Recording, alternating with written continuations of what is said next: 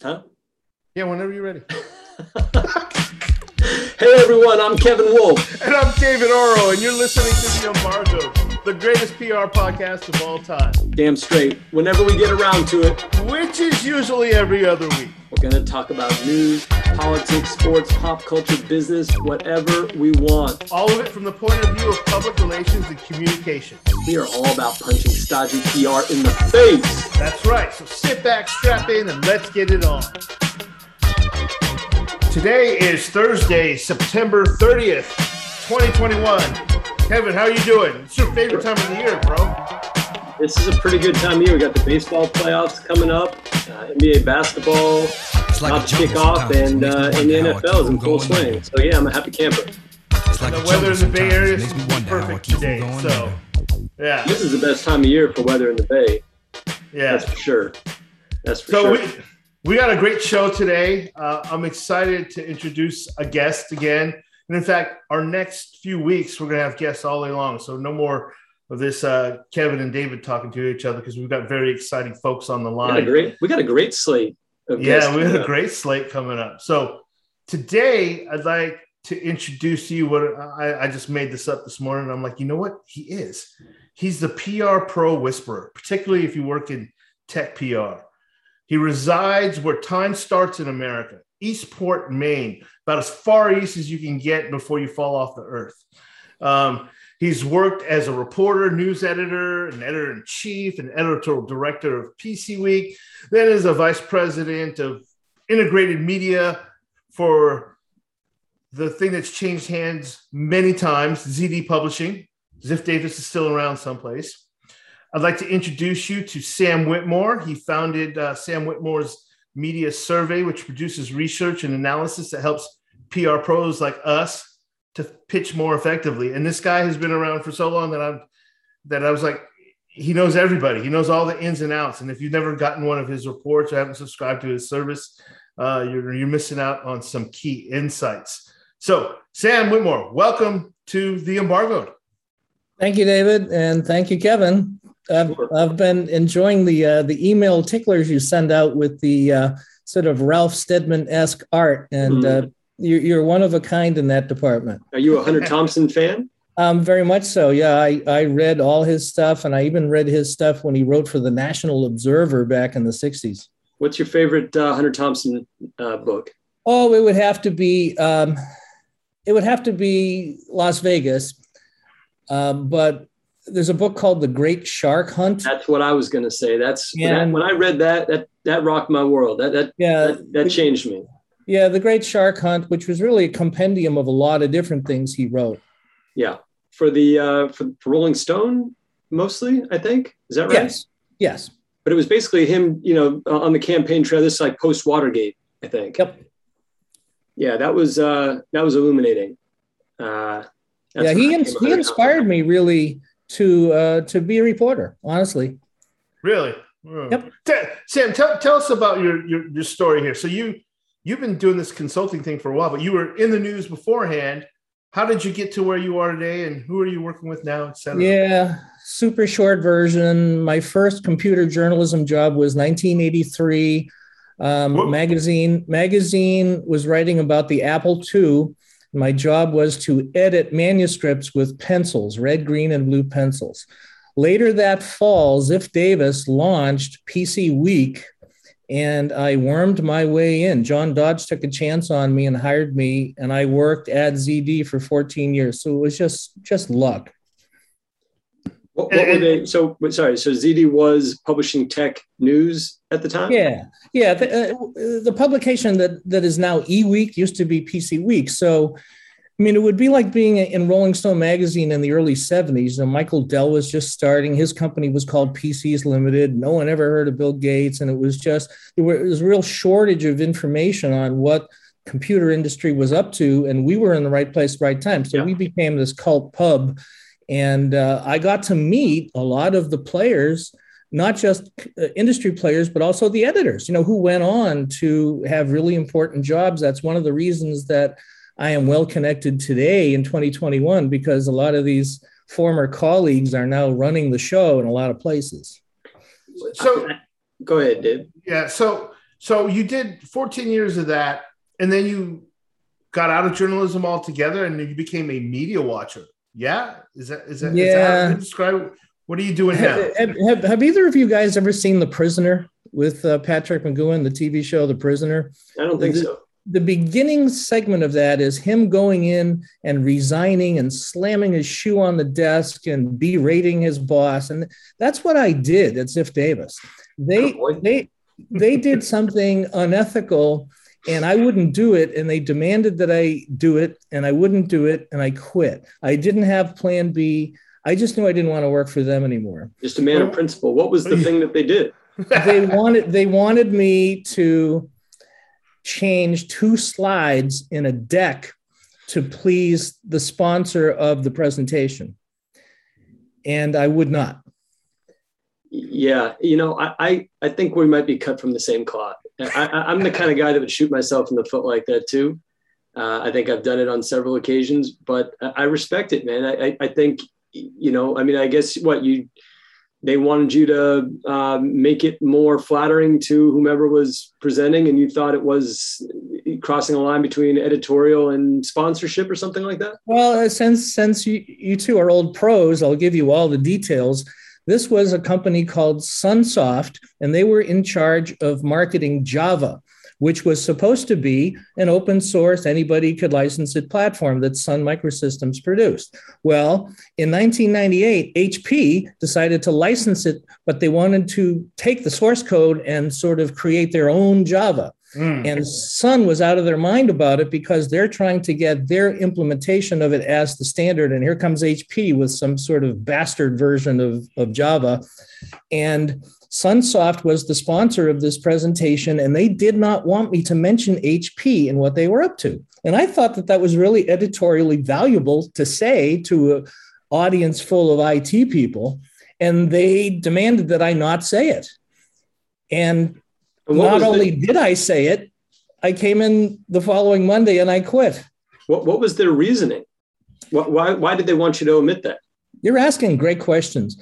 The reason is that Ziff Davis was commercially producing a face-to-face event called Java 1. Right. And Ziff Davis had a $10 million contract with Sunsoft, and they did not want Sunsoft to fall out of bed on ZD Comdex, the producer. The contract wasn't quite signed yet. Right. And so they just tried to squeeze me and said, well, just take the damn slides out. Yeah. And I said, would you go to Michael Miller and say, you need to change the cover of PC Magazine because we have this deal going down? No, you wouldn't. So don't ask me to do that. Right. And so that's the fine detail of what the situation was. Nice. That's a good story. I did not know that.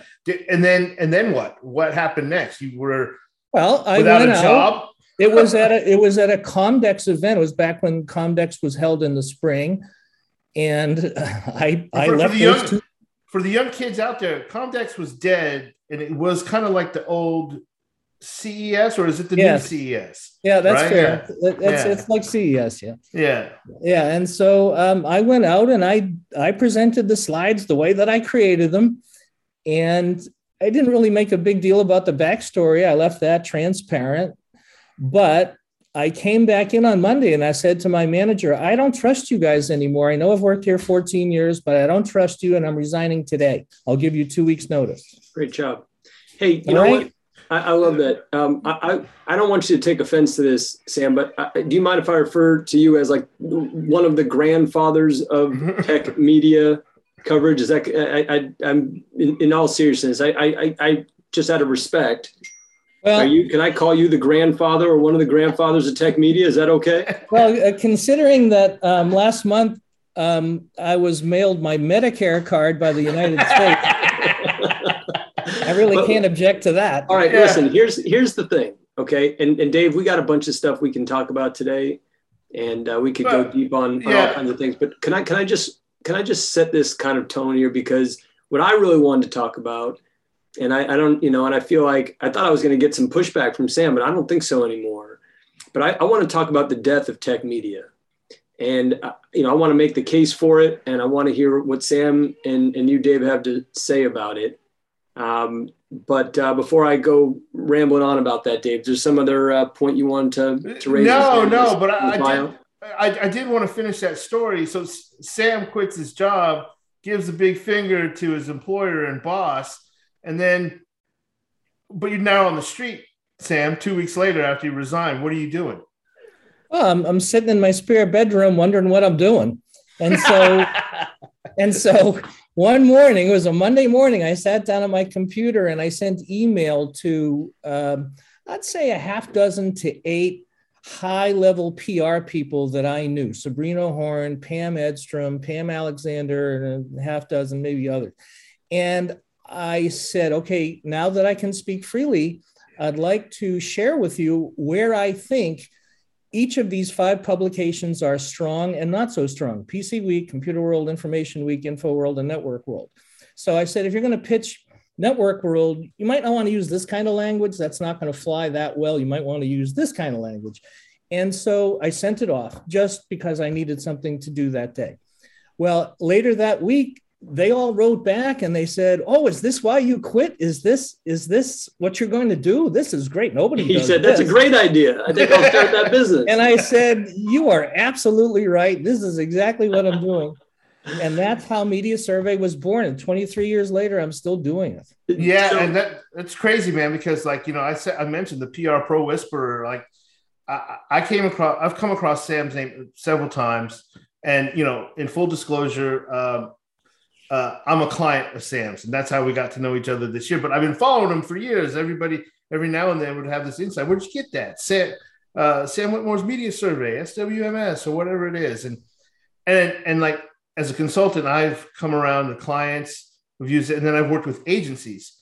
And I'm like, do you know Sam? The agency, yes. Agency B, yes. Do you know agency C? And I'm like, everybody kind of knows him, and he gets around, and all the journalists knows who he's doing. So he's a PR whisperer, man, and he shares that insight with folks. So you're still obviously tapped in. Then someone could construe what you did as being kind of sour grapes ish, right? Like, screw these guys. They tried to get me to do something I didn't want to do. Now I'm going to go and dump all over them to the PR people that I know. And I could see that being, that would feel great for me. I'd love to do that. It sounds like a great idea in a lot of ways to do something like that. But did anybody push back and say, well, you're just, you're kind of dishing on your former employer, and once you're done doing that, we're not going to have a lot of value for the stories you're telling? Oh, no, because I never shared that story. I didn't publish that story. There were insiders that knew what happened, but I didn't make that part of my brief. I believed in competitive analysis, and I still do. I have a mentality of let's deconstruct 3 stories on a single news event, and let's see how each of these 3 stories were shaped and who was quoted and what the writing style is. That's the kind of analysis I like to do. And I just started doing that right out of the gate. Right. And so you're able to do that for, obviously you've been out of the publishing, the editorial business for a while, but just by reading the trades, by reading tech press, you can still, without even being kind of, I guess, connected necessarily or tapped into what a particular reporter was thinking or a particular editor was thinking, you just have a sense by reading this stuff, you're able to go back to your clients and say, hey, here's how this story happened and here's how you can make it happen again, kind of thing. Yeah, one word answer is yes. I did an example recently. I studied a news announcement written up by 4 reporters, and I looked for patterns in who was quoted. And I was able to determine that 2 of the publications just lifted the quotes right out of the press release without saying that they did. And I think that says something about them. Because it doesn't cost anything to say, oh, according to a release, they said such and such. But if they leave that out, then that makes it look like they actually got them on the horn and interviewed them. Yeah. And that's not cool. So that's the kind of stuff that I do. And I want PR people to know that granular level of performance with the people that they're pitching. Yeah, and Kevin, I think it's going to set us that well for our next conversation, the topic you want to talk about. Sam, I think one of the most important things he does is he gets access to news reporters to ask them what they're looking for. And he'll do one-off briefs but it's an interview where he's not necessarily the PR person, but as a fellow journalist. Can you talk a little bit about how you get that access and how you're talking to folks that are covering our space, really? It all depends. That's a good question, David. In some cases, like let's say the Wall Street Journal experts, where they have a bunch of contributors. Well, they're always looking for new contributors, and they have competitors. Protocol has a board. And so they would talk to me to sort of wave their flag and say, hey, if you're an innovative CIO or CMO and you want to publish, you should be publishing with us, not with somebody else. So they have something to sell too, which is really interesting when an editor is in sell mode. So I'm a perfect person to talk to for that, because Media Survey has a lot of leverage in that sort of SME world, I guess you could call it.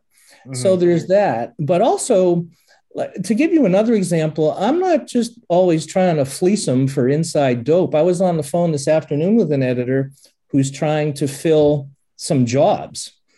And I said, just FYI, I study this stuff, and here's who's good and here's who's affordable. You could probably get so-and-so for, maybe less than what you were paying. And that editor really appreciated it. Sometimes you should just bring something to a target without asking anything in return. And that's how you build a relationship.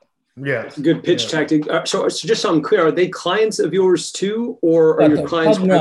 No, the publications don't pay me anything. They used to. When I first started, Ziff Davis and IDG and CMP subscribed, because Media Survey was different then. There was a lot of inside baseball but over the years, the PR people weren't really interested in that. You know what they wanted? No big surprise to you. Target info, hard to get Gmail addresses, pitch ops. That's what they want. 99% of what our subscribers want that. And everything else is superfluous. So Media Survey is really focused over the years, not on what I wanted to do. Right. It's what they want. And that makes me happy now. As an old man, it makes me happy when they send me mails saying, hey, I got a hit. Thanks. That's what motivates me. So, and it's mostly focused around technology, correct? The yes. Tech industry. Okay. So Kevin, to your point, and we've talked about this a lot, and we've seen it. I've seen this headline over the years. Tech media is dead. Tech PR is dead. But I keep seeing tech everywhere. What's your take on this? So you see a lot of big tech coverage, big tech media coverage everywhere. It's in the mainstream media, but I think that for the most part, coverage of and you and I work in enterprise tech, but vendors that sell technology products, software products, and hardware products too, that coverage is gone. I don't know where, at the risk of committing career suicide here, I really don't know where to go for that. I don't know who prints it. I don't know who cares about it. I don't know that there are publications dedicated to it or reporters to write those articles anymore. I'll give you an example. I'm pitching a story now of a company, a software company. Actually, they're a services company.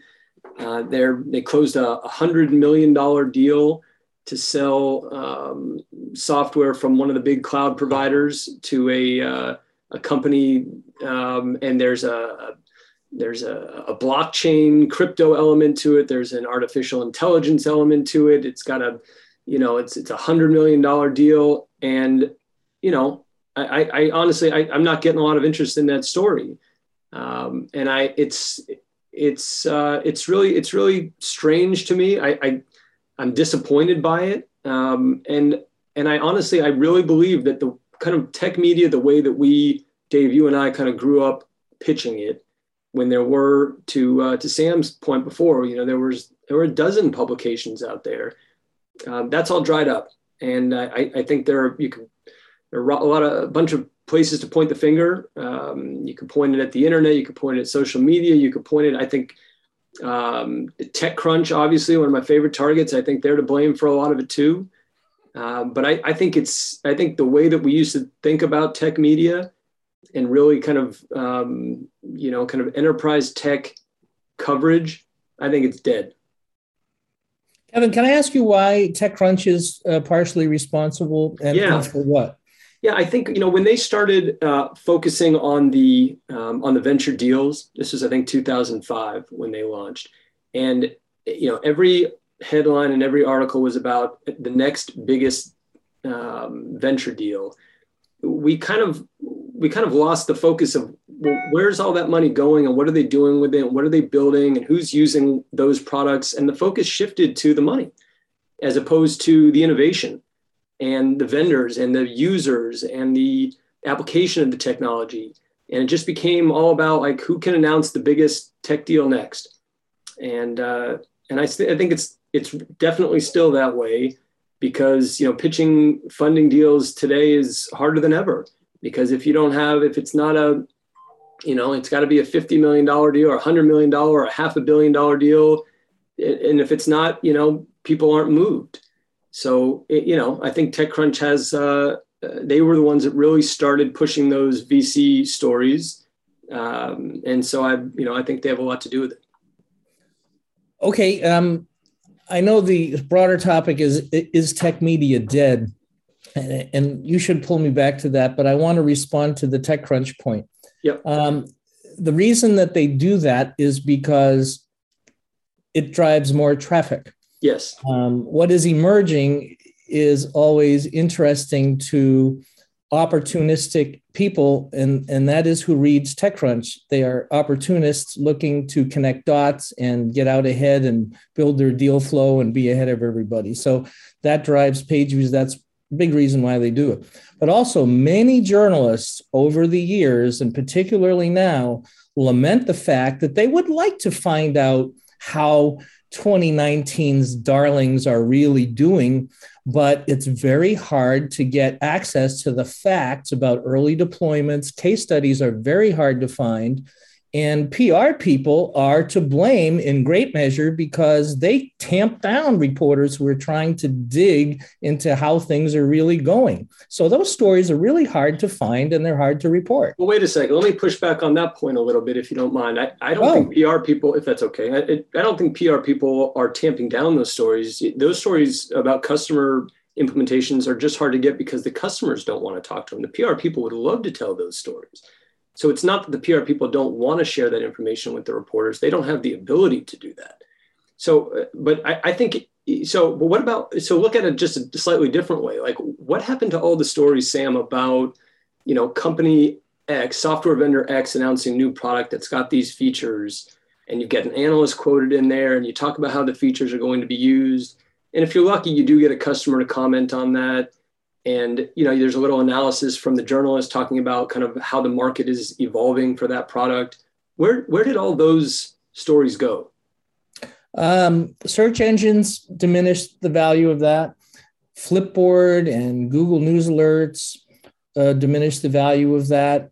The editors determined, and probably from their research and just their analytics for what people click on, is that if people were motivated to get sort of top of the funnel awareness information about something being announced, computers can deliver that information to them. Publications became more valuable in this modern era for context and connecting dots and helping people see around corners. And that's a more expensive proposition for publications. Editors and reporters who think that way often like to work for analyst firms, or they want to work for themselves. You're talking to somebody that likes to work for himself here.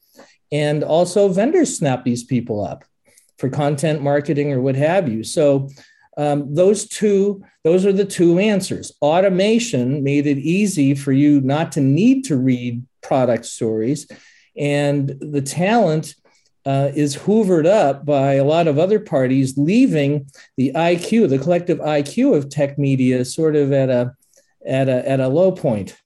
Yeah. So Sam, this is a great discussion here because I'm just thinking through what you're saying and what Kevin's arguing. What is your take? Like, if we look at the media landscape, and let's look back at it in the 90s or early 2000s before search engines and social networks kind of sucked it all up to be quicker hits, like a TechCrunch or something. But like you look at a publication like Information Week or InfoWorld, they're still publishing out content. And I think there's still some thoughtful pieces going in some of that, but not nearly as much, because that's what you used to read. And now there's publications like Protocol and Vox and others that have taken a slightly different approach. Like I still think there's good analysis in publications like Protocol that are deeper than like a TechCrunch or others. What is your take on the sort of new media that's being invested in and coming up? Those sorts of publications on Politico writes about tech and Axios. Yeah. And so if we're talking about that genre, I think that is a reflection that technology collectively, you could call it FANG, but big tech collectively is now more influential than governments. And they have more power than governments. Mm-hmm. And so the publishing industry has recognized this before most people. And so they are basically watchdogging these new dynamics. And that is driving this whole new phalanx of modern coverage of technology, because it's almost in a political and social context. I guarantee you, no high IT executive is making buying decisions based on these publications. Right. But so you're absolutely right. So, but then my follow-up to that would be, where are they, to the extent that they ever made buying decisions or they were ever influenced by anything that they read? So Dave and I had this conversation the other day, actually, I think it was on the pod, right? I mentioned CIO Magazine, one of your old pubs. I guess CIO was probably around. No, it's IDG, bro. You don't even know where it is now. So. No, I know. No. Sam was an IDG guy, right? No, he was a ZD that guy. My bad. Okay. Yeah, I'm getting my publishers confused. But the point is, where can the CIOs go for that content? Because you're right, they don't care what Axios has to say or Politico or Business Insider or whatever they're calling that thing these days. But they still, to me, like that's why I say tech media is dead or dying, is because there's an empty space there where I think CIOs and IT executives used to go to Information Week or InfoWorld or Computer World or eWeek or Network World for that content and that information. And it's just gone now. I don't know where they would go for that. Sam, where do you see them going? They go to 451 Group and Constellation. Right, the analyst firms. Yeah, I know a lot of former journalists at those places. But that's a different beast, right? So, I mean, let's talk frankly about that, right? Now you're talking about analysts that are being paid by vendors and theoretically are, unbiased, but that's a much different animal than a reporter, than an editor who's supposed to, not be paid by those vendors. So, I mean, that doesn't seem kosher to me. And it also doesn't seem like it's providing an even playing field for smaller vendors. Well, I'm playing the role here of a hungry IT leader that wants to know what 2022 is going to look like, because he or she has to put together the budget in the next 60 days. Right. So they're not going to turn to tech media for the meat and potatoes of that. They're going to go to, I mentioned those organizations. I could have mentioned other ones. But here's an important point that a former journalist made to me after a couple of years, after she went from the IT trades to 451. And she said, the thing that is now awesome in my life is people talk to me because they don't have to talk to me off the record. I mean, meaning that they can say whatever they need to say, and they're not going to be worried about being quoted. So her information is much richer and much more contextual, because they don't turn around at these firms and publish everything that they're told the way that media is trained to do. So therefore, the knowledge in these organizations is really rich, and the buyers really like that. But the problem is it's only available to the buyers, though, right? Well, you got to pay for it, Kevin. Imagine, Dave, imagine you were making a decision about who to vote for in an election, and you want Well, Kevin, information about the candidates, and you had to, the only way to get that information was to pay for it. yeah, but here's the thing, though. If you look at like Wikibon or Constellation or some of these others, they produce blogs. It's sort of a freemium model if you think about it. Ray Wang, he gets Larry Dignan on there, and they drive around like comedians having coffee. I don't know if you've ever seen that. Yeah. But they drive around and they talk about IT. And it's a Constellation product, but it's sort of a brand builder. But they give really good information that is sort of actionable for people who are in IT. So I guess the point I want to make is that because of search engines, because of newsletters and podcasts like this, and the wisdom of IT purchasing has been sort of decoupled from publications in a way. Right. And so using alerts and tags and I mean, information can find you, right? I'm not telling you anything you don't know. So those buyers have sort of a galaxy of different sort of groups, but they tend to rely on people who are not constrained by on the record, off the record, and just tell me what's going on, right? Yeah. So that's what a buyer wants to go to. And so I think one of the big things that publications in the 2020s, in this decade, if they want to survive, they're going to have to grapple with this thing that they have to publish everything that people talk to them about. I think that's a losing proposition. They need to become knowledge organizations and be sort of judicious about what it is that they publish so that they build trust so that vendors can talk to them in a relaxed and outgoing way. So what does that mean for communications professionals, PR professionals, and tech media in general? It sounds like what we advise clients is kind of add something to the conversation, right? Tell them some news. What is your take on all that, and how does that change? Well, seems like the guidance should be save up your pennies and pay 451. Is I love the take I'm getting there. Well, I don't think so. Then Sam doesn't get paid. Then Sam doesn't get paid either. I don't mean to be so black and white about these sort of hybrid analyst firms. I mean, they're a player on the field. Publications are still doing, I believe, a pretty good job of doing what they do best. But I think the point, David, would you ask your question again, please? Yeah. Well, what those dynamics you just explained, what does that mean for a tech journalist and for PR firms? And about the PR firm. Yes. Yeah. Okay. Yeah. I think the answer to that is, I think there is an enormous opportunity to rethink media training. And the opportunity for media training is to basically double the amount of time that they spend, as if the interview was maybe 30 minutes and there was an off the record period for 30 minutes as well. Now that may or may not play out in the real world, but as curriculum and as an exercise, the executives would learn so much more about how the media operated if they would have sort of a formal traditional session where you're playing cat and mouse and you want to feather in your messages and what media training traditionally is. And then you have the secret session, which is you are talking to a reporter and the agency absolutely assures the client that this person is trustworthy and you can just have a half-hour conversation with her. She's not going to screw you. And she wants to truly understand what you're trying to do.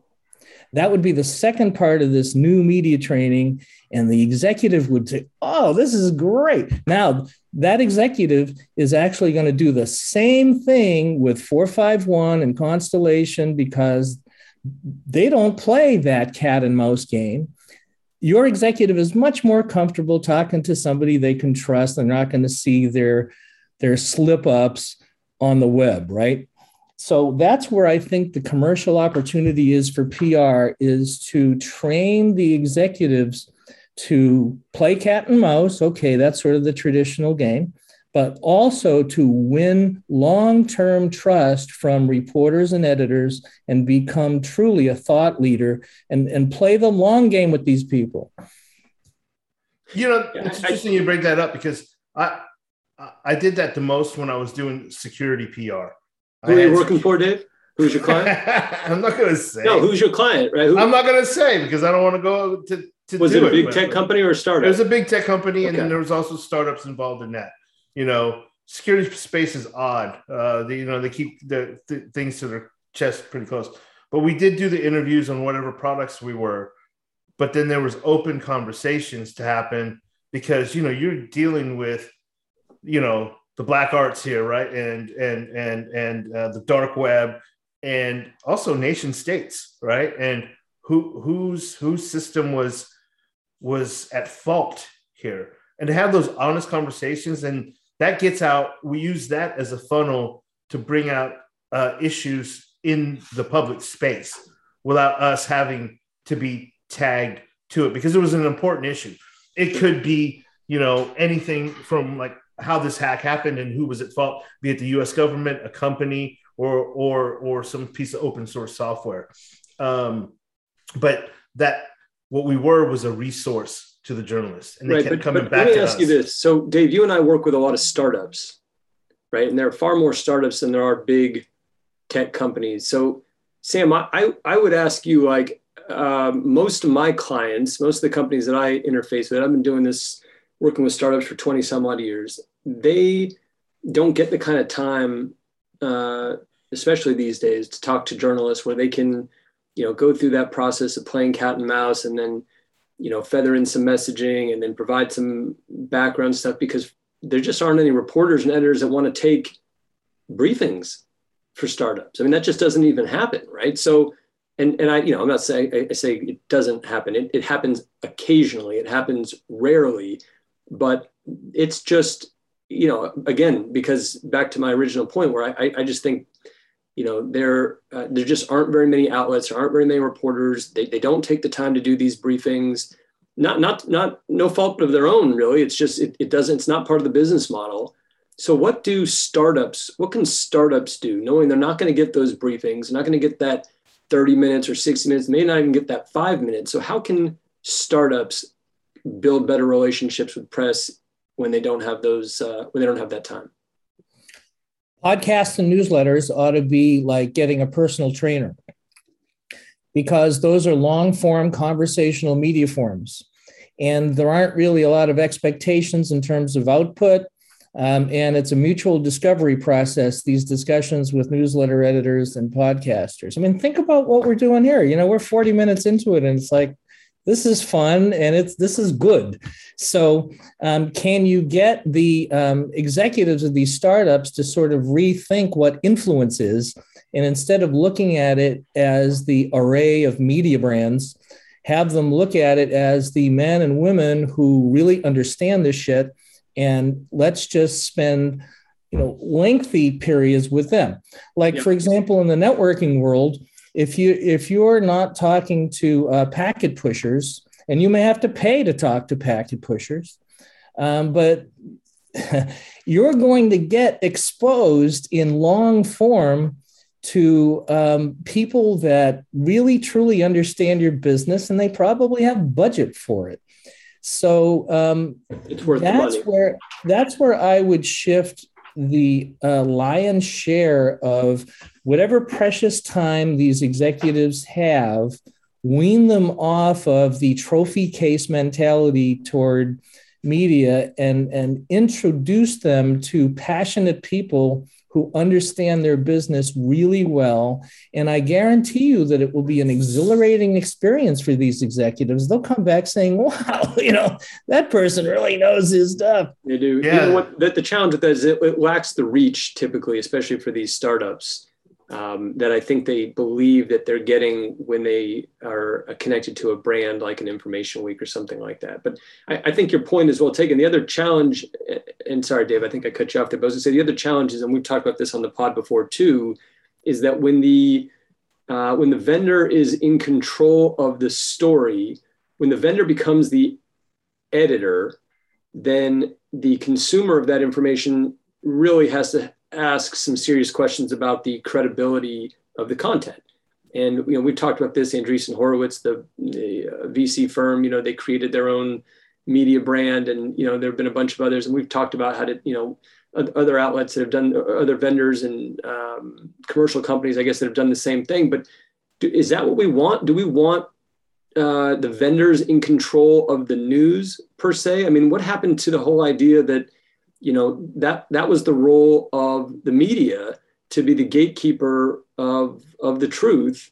Don't we lose some of that, Sam, when all we're talking about are newsletters and podcasts? No. I'm going to tell you a story about my early days interviewing TechTarget. Okay. TechTarget was founded in 1998, and they hired Paul Gillen out of IDG to be the launch editor. But they had all this vendor content on equal par with editorial content. And I said, what are you doing? This is not good. Because people aren't going to be able to tell, what's being paid for and what's the deal. And they admonished me, and they said, this is not vendor content. This is expert content. Happens to be written by vendors, but that's right. I didn't think about that. That's a pretty thin line there. That's a pretty thin line. Whoa, Kevin. This whole conversation, I think you just kind of killing the conversation in terms of negativity of what's going on here. I'm going to defend that point and say it may be slanted towards the vendor, but it's still expert content. The journal, like if you were to take BI and analytics and they publish a paper on analytics of what's going on, that's some good stuff. There is some good vendor sponsored content out there. It may have a slant to say, come buy me now at the end of it, but these people work on it every day. They understand the industry and what's going on. There's some good stuff there. There's also a lot of crap out there, but I think there's some good stuff out there. And that I actually like the phrase expert content. Kevin deserves a hearing on this. I love doing the devil's advocate thing, but I have two other points to make about this. Number one is vendor content isn't monolithic. I mean, if it's coming out of the sales department, it's probably less credible and more loaded than if it was coming out of tech support. So there's that for sure. And the other point that the TechTarget people made is, if you look through the prism of the buying decision, because TechTarget wasn't founded by publishers, it was founded by two EMC salespeople who understood buying psychology and the buying process. And they saw a publishing opportunity because IDG and everybody else was just out there publishing articles and news. And meanwhile, the buyers were on a completely diagonal vector about what they wanted. So they were okay with vendor content. And the TechTarget people said to me, think about any considered purchase. Let's say a luxury vehicle. So you're going to start and do consumer reports, and you're going to do sort of objective information more at the top of the funnel, just to sort of figure out what brand you're going to select and all that. But when you get down to the final consideration and you're choosing between vendor A and vendor B, you're going to go to the vendors and say, give me your best shot. I want soup to nuts on everything you've got. And they ultimately make their final buying decision based on that vendor content. So editorial plays a role, but it's generally sort of an initiation. Sounds like an initiation or a supporting role. My concern with it, guys, and listen, I work in tech media all day, but my concern with this is that it's not available to the masses, right? So, this whole idea of like, well, TechTarget's going to publish vendor content alongside editorial, and that's what the buyers want. But what if you're a startup that doesn't have the resources to buy space on TechTarget? Right. Well, they're probably not going to be ready to do that until like Series C or D, honestly. Right. Yeah. But that's my point, right? So, but doesn't make the product any less valuable or useful to an end user. All it means is they don't have the resources to pay to have it published. So the idea. You're acting. Go ahead, Sam. I'm gonna tell you something that Steve Lohr told me. Allow me to drop a name here. I was like challenging him one day. Steve Lohr is a veteran New York Times tech reporter. Yep. And I said, how come the Times just doesn't write about these startup companies and they're well funded and they have great ideas? And, you're writing about IBM all the time. Yeah. What is the deal? And he said, here's how small companies get a voice in the New York Times. We like to look at a shared challenge, some really gnarly problem that everybody would really like to solve. And it's a high stakes problem to solve. Let's just say passwords. Everybody, hates passwords, but, no one's really come up with a better way. So the way that the Times would do it is they would assign Steve to go out and interview people about how are you trying to solve this really gnarly problem and how creative are you in getting around it? And he said that puts small companies and large companies on the same playing field, because then it's just a meritocracy of who has the coolest, most creative idea. And that may or may not come from a big company. It could come from some kid that came from Stanford. And that allows them to be covered at a sort of a merit level as opposed to... right? Yeah, in theory, that's true. I don't know that they're, more inclined to listen to these small startup they've never heard of when they get a pitch from, a bigger company or someone connected to someone else. But I know what you mean. But actually, I think you might be right when the topic is, when the publication is the New York Times and their audience is, kind of general business, consumerish, depends on who they're reading and what page you're on, I guess. But I'm talking about like in the tech press. Right, because if you look at the tech press today, it's really dominated by 6 companies, right? 8 companies, 10 companies. It's very hard for smaller companies to get their story out there. And I don't, the journalists that I'm in touch with, they say as much, right? They're going to cover the companies that are the biggest companies and that are probably sponsoring or advertising, and it's a matter of clicks, right? Like to your point before, it's a matter of creating headlines that people are going to click on. And I don't think it's a meritocracy in the tech press. And I would actually question whether it is in the business press too, but I see your point. All right. We can talk for days now, dude. Yeah. Sam, thank you for your insight. We should keep going here. We've only got a few minutes left, Kevin. Okay. I think you had a couple games, and then we also have our Rep Fire Refer session. Like, Sam, you're going to come back for part 2, man. And then I think I'm going to be, the mediator here between you and Kevin, or me. Maybe I actually think Sam and I are on the same page. I think we are. I think we both think tech media is dead, or certainly changed. Listen, I don't think it's dead in any way. I think it's definitely changed. What I do like what Sam said, it's coaching marketers, executives on new ways to communicate that aren't traditional media relations. And you're seeing a lot of forward-thinking companies do that. They've set up these newsrooms and blogs on their websites. They're publishing their own, they're sending out more newsletters, but they're also partnering with folks to do that. And they're paying for there's a lot more paid content going on. Such a spinster, man. Yeah. Just tell it like it is, man. Yeah, it's definitely changed. It's evolved. And if you want to be, I just told it like it was. Yeah. Well, with a little fluff and spin. But all right. So what we usually do around this time, Sam, is we hit a couple of game-ish topics. So I was going to throw a couple of names at you of publications and journalists that I worked with, and Dave, feel free to throw in yours too. Because I just love to get your, the first thing that pops into your head when you hear these publications and you hear these names. Does that sound okay? Sure.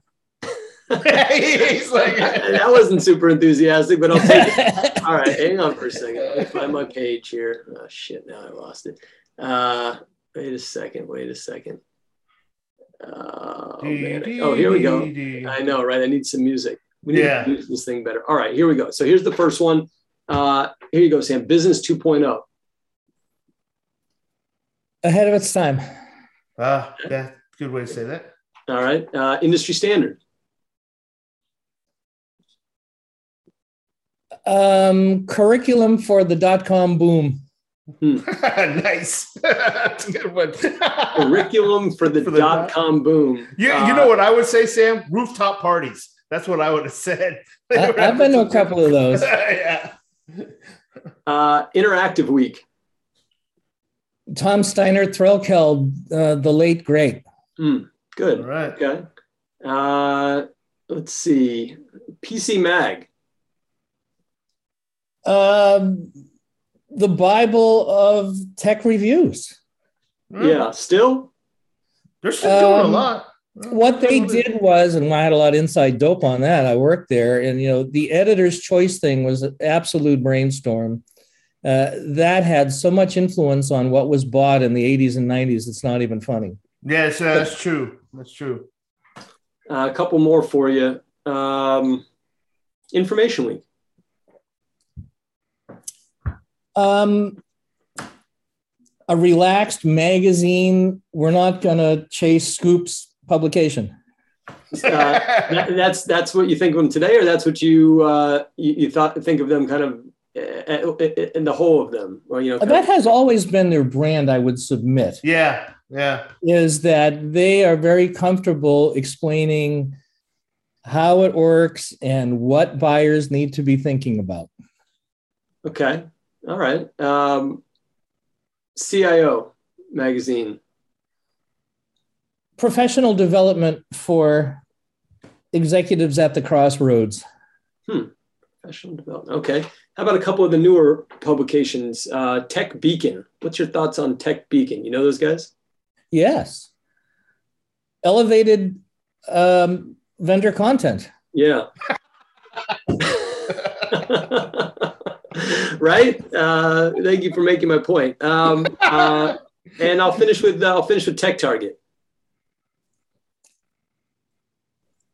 Data-driven expertise where editorial is really only along for the ride.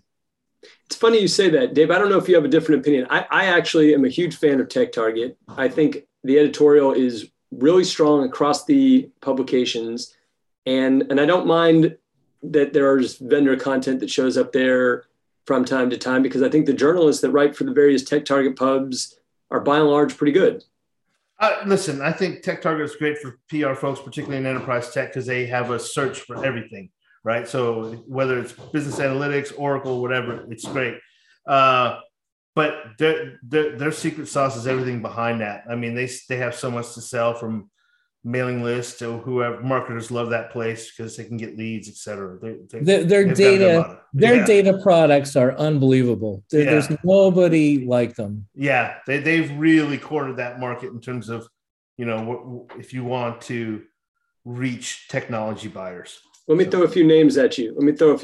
Some guys, some blasts from the past here. Ephraim Schwartz. Cordial and genial. Yeah. Do you know what he's doing these days? I don't. I know he rode a motorcycle for a while. Yeah, I think he's a guy I'd like to get a beer with. Ephraim was a good guy. Charlie Babcock. Studious and one of the cloud pioneers. Yeah, for sure. Phil Wainwright. Speaking of cloud pioneers. Runs with good company. Okay. Michael Arrington. The original tech shit disturber. Wait, is he the original tech shit disturber or just the first guy to publish about it? No, he really is. I mean, he wrote about Ritalin and how Ritalin was being gobbled by all these VCs when they were doing their due diligence. I mean, he did some really bold and valuable stuff. Yeah, it did change, Kevin, when Mike Arrington came on the scene, because he took form of blogging and almost straight up, it was news and gossip all together at the same time. So I think, kind of next to social media, kind of, I guess, sandwiched between the .com boom and social media was the launch of TechCrunch in terms of the most important events in kind of tech news in the last 20 years, or 25 years, I guess, or whatever it is. A couple more for you. Malik.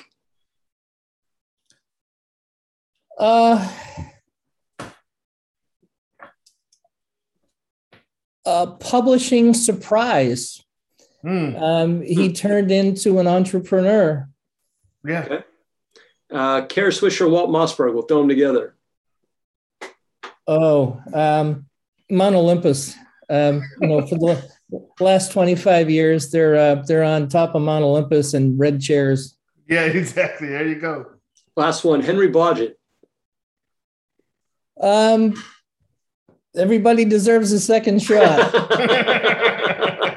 That's a good way to finish. We do this game we call Rep, Fire, Refer, Sam. As an avid listener to the Embargoed podcast, I'm sure you know all about it, but I'll remind our newer listeners, it's the game where I'm going to give you three names or three things, and you have to decide whether you want to represent one as their PR firm, whether you want to fire one as their PR firm, or whether you want to refer them to another PR firm. So you're going to rep, fire, and refer these three things. Make sense? Yep. All right. The first one is Information Week. The next one is CIO. And the third one is TechCrunch. I would refer Information Week. I would fire CIO, and I would represent TechCrunch. Can you give us why on TechCrunch at least? Because TechCrunch has the most editorial talent, and TechCrunch is a tribe. I could imagine wearing them sort of like Sons of Anarchy, motorcycle jackets, and they're friends, and they stick together and produce really good work. I think in terms of brother and sisterhood in the business, they're second to none. And I think that they could do some things better, but I think with new management, I think they're going to probably be in the next 2 or 3 years, improve even more and be the best publication out there. There you go. All right. Take your word for it. Sam, you're the media whisperer, the tech media whisperer. Yeah. Thank you for joining us. We are back next week with a show. Super insightful. Hope you guys enjoyed the conversation. Talk to you all soon. Thanks, Sam. Thanks, everyone.